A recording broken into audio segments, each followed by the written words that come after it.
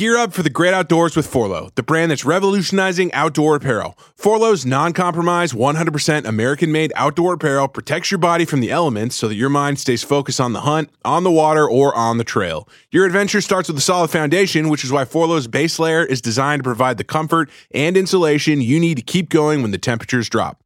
Their uniquely breathable down layer ensures that you stay warm without overheating. And since proper protection goes beyond insulation, the final layer, a waterproof shield, completes the system. From UPF sunblocking material that shields you from harmful rays to polygene technology that masks your scent, Forloh's innovative designs and cutting-edge material ensures that you can focus on the adventure, not the elements. Their commitment to innovation and American craftsmanship will carry you beyond the known and into the unknown, where the journey truly begins. Get the most out of your time in the outdoors and go to forloh.com and use code DailyWire for 20% off your purchase. That's forloh.com, code DailyWire.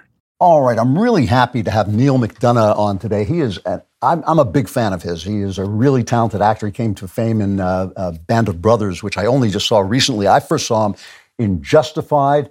He now has a new movie out, Left Behind, Rise of the Antichrist. It is a sequel to a film that was made quite a while ago, and we'll talk to him about that and about a lot of other things. Here's a brief clip of Left Behind. If someone had told me that millions of people were just going to disappear, I, like you, would have said they were crazy. Was it the rapture? Yes.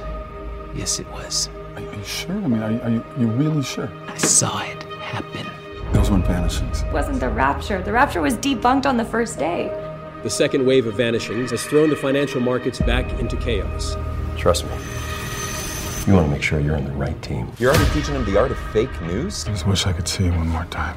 Why are you still here? Because I asked God to leave me behind. We don't need to look for magic. They're not a bunch of religious wackos. Wackos like my mom. Fortunately, we have a solution.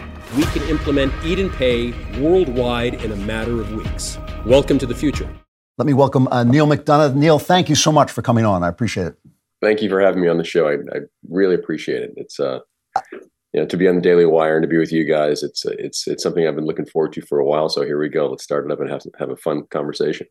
Well, I'm truly a fan. I'm not just saying it. I first noticed you on Justified, one of my favorite shows with, of course, international stage and screen star Nick Searcy, and an occasional assist from Tim Oliphant. But you played this murderous, sadistic, very smooth but very sadistic killer. And if I may say so, you have one of the cruelest faces I've ever seen. And I was absolutely shocked when I started to read about you and find out that you are a Christian who refuses even to do kissing scenes on screen. Is that true? Yeah, that is true. And everyone, it was funny. It was Justified. That was kind of like my big comeback role where. I was fired from a show because I wouldn't do certain things. And everyone thought it's because I'm this religious zealot. And, obviously I'm a very religious guy, but I just love my wife. I love my craft. I love working. But I love my wife, my family that much more. So I was never just comfortable with it. And there are plenty of guys who are. So, and my hat's off to you for doing it. But for me, it's just something that I was never very comfortable with. And after about 2 years of suffering and not being able to work and kind of losing everything, my house, my cars, kind of just really taking it hard. I remember that this one day I said, God, why have you forgotten about me? And then as soon as I said that, I kind of crumbled to my knees and realized what an idiot I was for saying something like that, because he gave me so much. And I think it was his test to me to make me realize how much I have in my life. And sometimes you need to sit back every once in a while and look at what you do have and appreciate what you do have. And that was that moment. And then 10 seconds later, Graham Yost calls and said, do you want to be the villain on Justified this year? So be careful what you ask for in life, because he's always listening and he's always watching. So look, after 150 movies and TV shows and 5 kids and a fantastic wife, and now we're producing our own films. And it was one of those things in my life where I was in the career for about 10 or 15 years. Everything was going so well, but I think I just started taking it for granted a little bit. And I think he just probably wanted me to really realize how much he did give me and is giving me. And that's where I'm at today. And I'm just blessed beyond belief to have what I do have. And it's pretty fantastic. So just the fact that you wouldn't do sex scenes essentially meant that your entire career vanished. Yeah, I mean, there were there were two things that really happened. I think during that time, I also kind of, as we all do, lean on a crutch. And for me, it was just leaning on, alcohol and trying to just drown myself and trying to figure out why the heck my life is going this way. And it turned out to be the greatest thing that ever happened to me. And then, with my wife, Reve, kind of coaching me, I always say I can go through life with one hand tied behind my back as long as that hand is being held by my wife, Reve. And she helped me realize that, alcohol wasn't the right thing for me, and that by giving up alcohol and really focusing on my career as a man, as an actor, as a father, as a husband, all these things, holy cow. You look at the last 7 years of my career compared to the 7 years beforehand. Now I'm writing and producing my own films with my partner, Derek Presley, and Reve and I are raising our own finances to tell films that we want to tell, films that reach out to the heartland of America, films that reach out to people who want to watch the bad guys take it in the end and the good guys who have their flaws get through their problems like all of us and figure out how to stand up to what is right. And I get to make those films now and write those films and produce those films and put content out there that my family can be proud of to watch. Man, I'm the most blessed guy in Hollywood, and that's for sure. So, that's where I'm at in my career right now. It's pretty great. It's really interesting that you don't want to do sex scenes, but you don't mind playing. You've seen how good looking my wife is? I mean, why? Let's just not kid ourselves. No, it's like, well, yeah, it's like Paul Newman said, why go out for a burger when you got steak at home? You got steak at home. I use that one all the time. But the thing is, but you don't mind playing an evildoer like you did in Justified. So talk a little bit about the new film, Left Behind, Rise of the Antichrist, where it seems like you're playing a fairly sinister character. Yeah, I think, playing villains for me is kind of make-believe. So when I'm on set and when I'm doing these things, like especially some of the things during Justified, Reve would be there on set and we'd just be laughing at everything that's going on because it's just so absurd. And then finally, when we got home, this one episode, we watched an episode, and this is one of the last times I've actually sat down in front of a television and watched what I do because I kind of scare myself at times. And it scared Reve, and she, it took her a few days, and she finally told me why she was upset. She goes, "What were you thinking when you were doing that scene?" And I keep my choices really simple, and by keeping them so simple, like it makes it almost like I'm the guy next door, which makes it really scary. So I have to provide for my wife and my 5 kids and make a career of something that I love doing. So my choice was, okay, I'm either going to be in the middle of a battlefield as a soldier, or I'm going to be the villain. I'm going to be the best villain out there. And now finally I get to produce our own films and I get to play the heroes, which is what I've always wanted to do, but really didn't have the opportunity to do so because of obvious reasons. But to work with Kevin Sorbo, I got to tell you this. There are few guys doing Band of Brothers. Dick Winters was always the guy who led from the front. And so many productions I've been part of, the leaders lead from the rear, and it doesn't really work so well. Kevin Sorbo is that guy. He's leading from the front. He is, kind of like what Kevin Costner is. It's that same feeling of, I'm prepared. I know my stuff. Let's go have a great day of work. Let's give him some honor, and let's do the right thing. And I love working with Kevin because he's that guy. And when you see the film, and I've seen clips of it, it's filmed so well, it's shot so well because he makes everyone on the crew feel like there's a common goal of doing something great. And I think that's what we did on this film.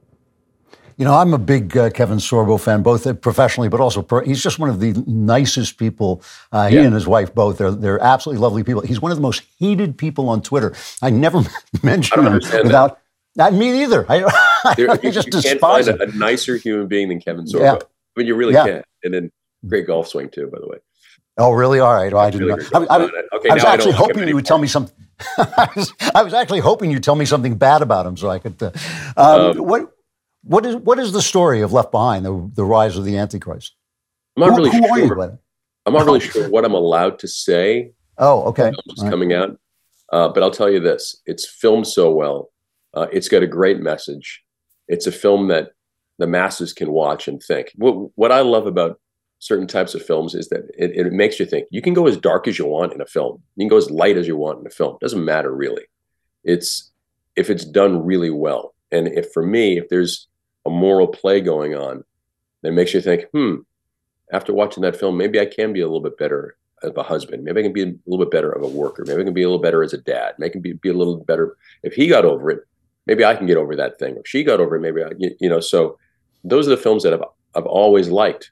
You go way back. One of my favorite films of all time was The French Connection. Popeye Doyle was such a mess of a human being, but by the end, he figured out how to get it done. You go back to Dirty Harry. It's the same kind of thing, where all these characters are just kind of have their flaws, but at the end, they're the only ones who can stand up to whatever is going on. And I've always loved those characters. Just for the last 15 years, I had to play the other side of the spectrum, playing the villainous side.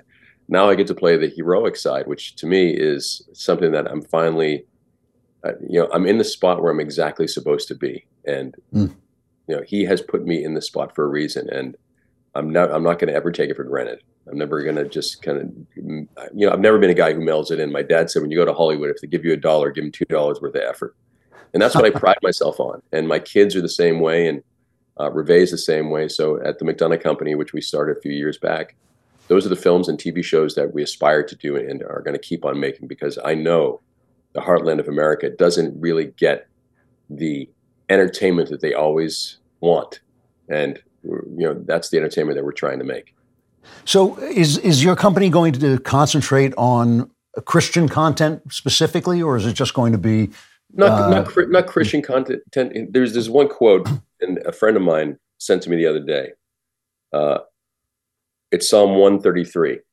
How good and pleasant it is when God's people live together in unity. And I think what we do as followers of God, we sometimes forget there are all kinds of followers of God. There are Jews, there are Muslims, there are agnostics, there are Buddhists, there are Taoists. There's all kinds of people across this planet, but we're all God's children. And if we all treat each other as brothers and sisters, if we unify each other as us, not pieces, then the world is a whole lot better place. So for us, in the films that we try to make, we try to talk to everybody. We don't try to just talk to one group. We try to talk to everyone and say, look, God's got your back.